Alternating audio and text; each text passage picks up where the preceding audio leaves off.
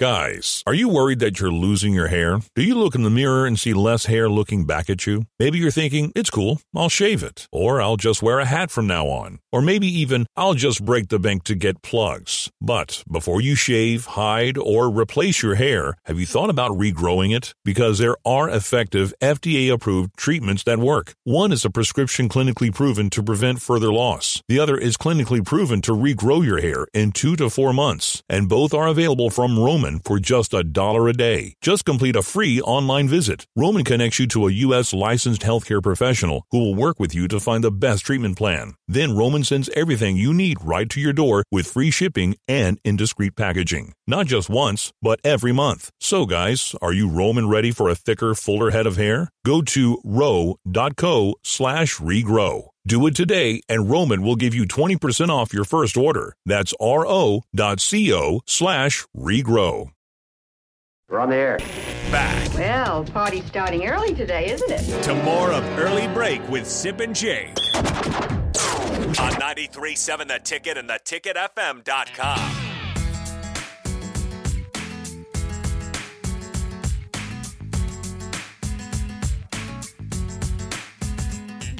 It's time for the Spillover here on Early Break, as we have our friends from Old School joining us. I think Jay will be in the building momentarily, but we have DP here. DP, was a heck of a Husker weekend, heck of a sports weekend. How the heck are you? I'm good. It was good to watch yesterday. We got a good start, right? You get Mathis in the building. Baseball found some runs, which was good. Softball, yeah, we didn't mention that. Oh, yeah. Softball had a nice bounce back to their weekend. Even track and field had some success. So, yeah, it's a good weekend. Yeah. If you're just joining us, we did have O'Shawn Mathis even on Early Break here at the top of the hour. So head to the podcast page or the YouTube page, Facebook, wherever you get our content. We've tried to put it everywhere so that you can't miss out on it. Check that out as we get it posted throughout the day. How big of a get was O'Shawn for you? I mean, there's obviously still depth concerns there, but as far as a top end guy that you can put on your defensive line, I mean, he's proven he's been all Big 12 twice now. Do you see this as one of the biggest gets out of the portal for Nebraska? I've tried to stay in the lane, especially when it comes to football, and some folks will say that it should be this way across the board. But improving the level of talent that people you have in that space is important. The fan base will tell you what the temperature of the room is. And for those who are thrilled that he's here, they should be. They should be. It's an added piece to a puzzle. You still have questions in that space. Valid questions. So, great get. It's not the end game piece. It's a great get. It really, it's a statement of, there was some reason where somebody had choices to choose Nebraska again, and I don't. I'm not doing backflips, but I'm thrilled for the fan base to get this win because they needed a win. The fan base needed a win. Yeah, Jay is here. Like Jay has arrived. Well, hey, listen here, man. Y'all try to do Tom Coughlin time on me and stuff, man. You 10 minutes early, you 5 minutes late. Are we a little early? Yeah, you're a little early, but it's cool. A little premature, a little premature broadcasting, sir. That's all right. The great ones adjust. I wasn't gonna call you on it. Nobody needs that guilt in their life. Right. But I see that's how we're going to start our week off, Sip, so let's get after it. Yeah. Don't try to sell me on it. That's how we're starting it off. We here, so let's just come to terms with it. We have a little different lineup today, so it's not, we do things a little bit differently. Okay. Thank you, by the way. Let's get Jay on the stream. How about we do that? Yeah, we should work on that. Yeah. Hey, Bach, thanks, by the way. Yeah, Public thank you to Bach for joining us this early in the morning. Bach's no problem. Yeah, it was fun too. Thanks, a trooper. Yeah, let me work on getting this get on the stream as we get you guys' opinions here. Jay, why don't you get your opinion on O'Shawn Mathis over the weekend? Big get for Nebraska. Yeah, it's good. I mean, it's anytime you can grab somebody out of the portal that you want, I mean, it's a good, and especially I guess at in air quotes, a position of need.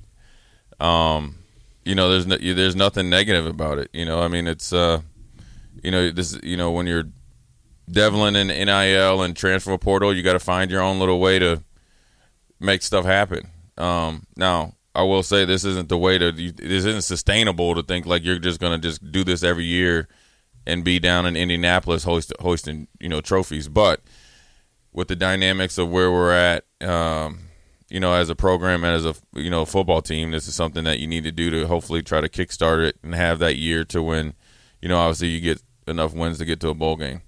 So, look, he's a guy that, when you look in the transfer portal, which in my opinion, there's not a lot of guys that you can put on 2 years worth of game film and have a chance at him. So they had a chance at him. They got him.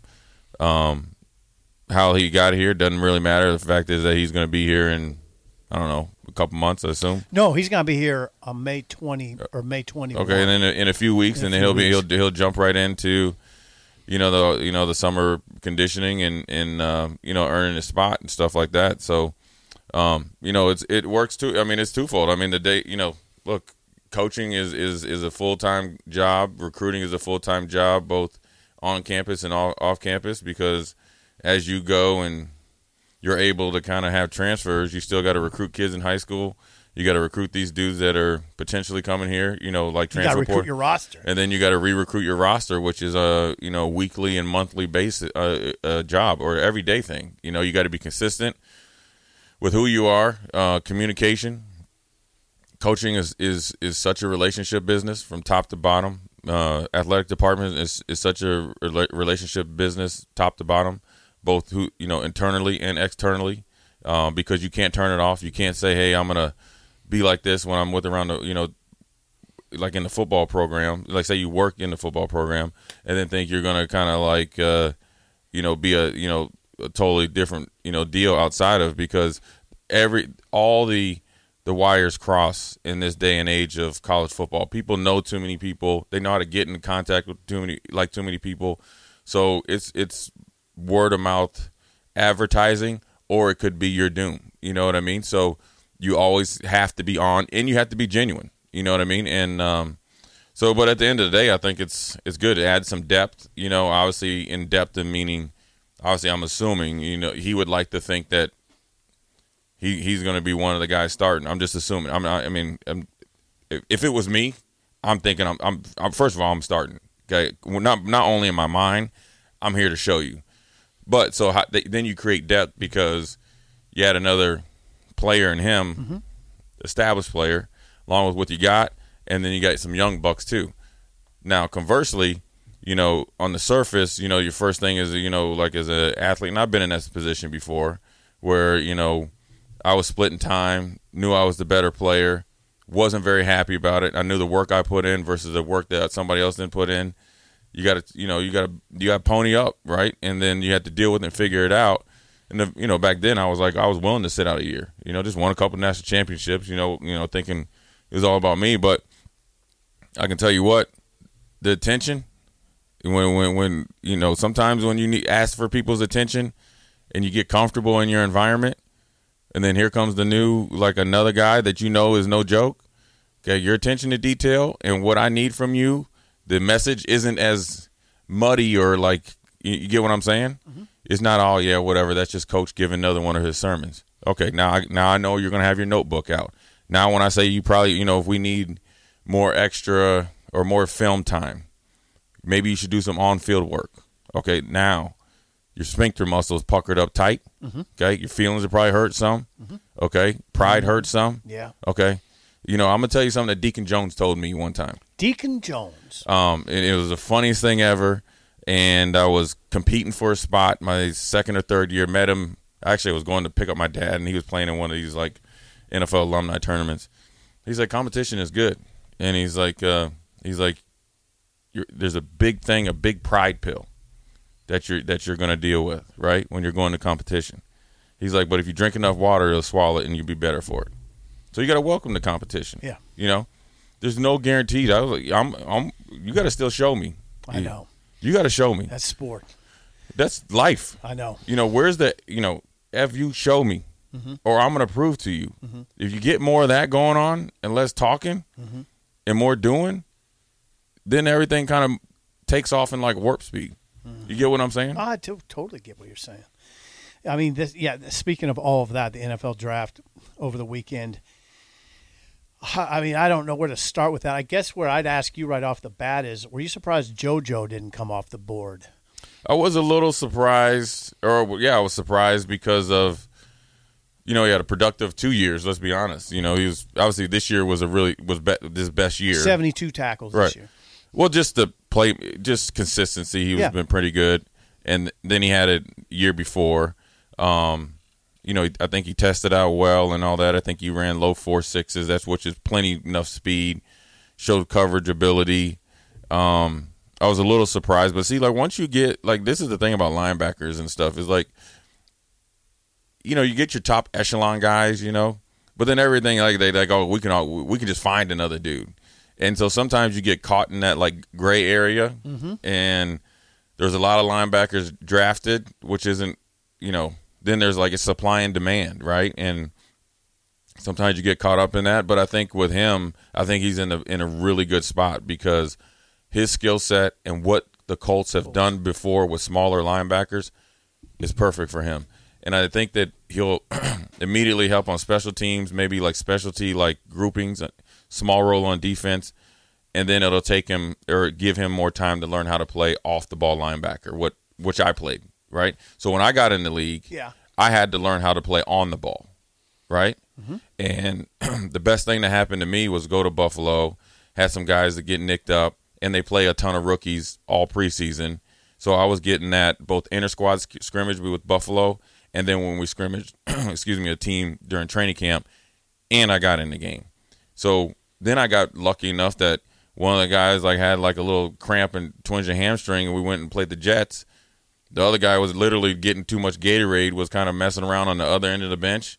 They needed a line. Boom, I get in there, make a couple plays. Now I got more value. So I think it's just more or less JoJo finding the right spot where he can be successful, because I think with his skill set and the longer he's there, it'll be appreciated. Because I think a lot of these scouts these days are lazy, and they look for things. It's easy to say, well, he doesn't have a position because he doesn't. It's almost his best attribute in college they used against him in the league, which should be the opposite. You get what I'm saying? Yeah, I do. So I was a little surprised about that. Yeah, he's a little older. You got a lot of guys that are older, and let's be honest, NFL don't care because the life of an NFL player, you don't even get vested. So they're expecting the linebackers turn over so much, if you're not established. So at the end of the day, if I'm in there making a decision and a guy's a year older. He's 25. He's going to be 25 on July 28th.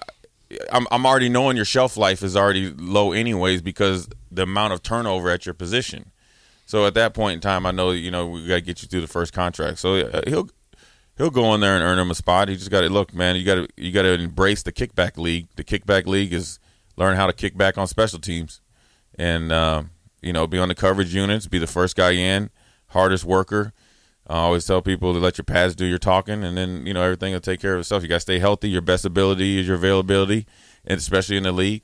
So if you can be there every day, and you're a guy that can play with little nicks and stuff like that, and you got the toughness, they can depend on you. You move up. So it's not sign, seal, and deliver. It's over. But I am a little surprised that he didn't get picked. Austin Allen, in any other year, he gets picked. It's a deep tight end class, and they didn't go off the board early, so then that kicks everybody down. Yeah, it did. So you're right. He was the 21st rated tight end by at least one. But see, then if you go next year, then he's like and if he has anything close to the year he had last year, then he's top 10. So this is what people don't understand about the draft. Okay, it's supply and demand. When you see underclassmen go so high, the supply is low.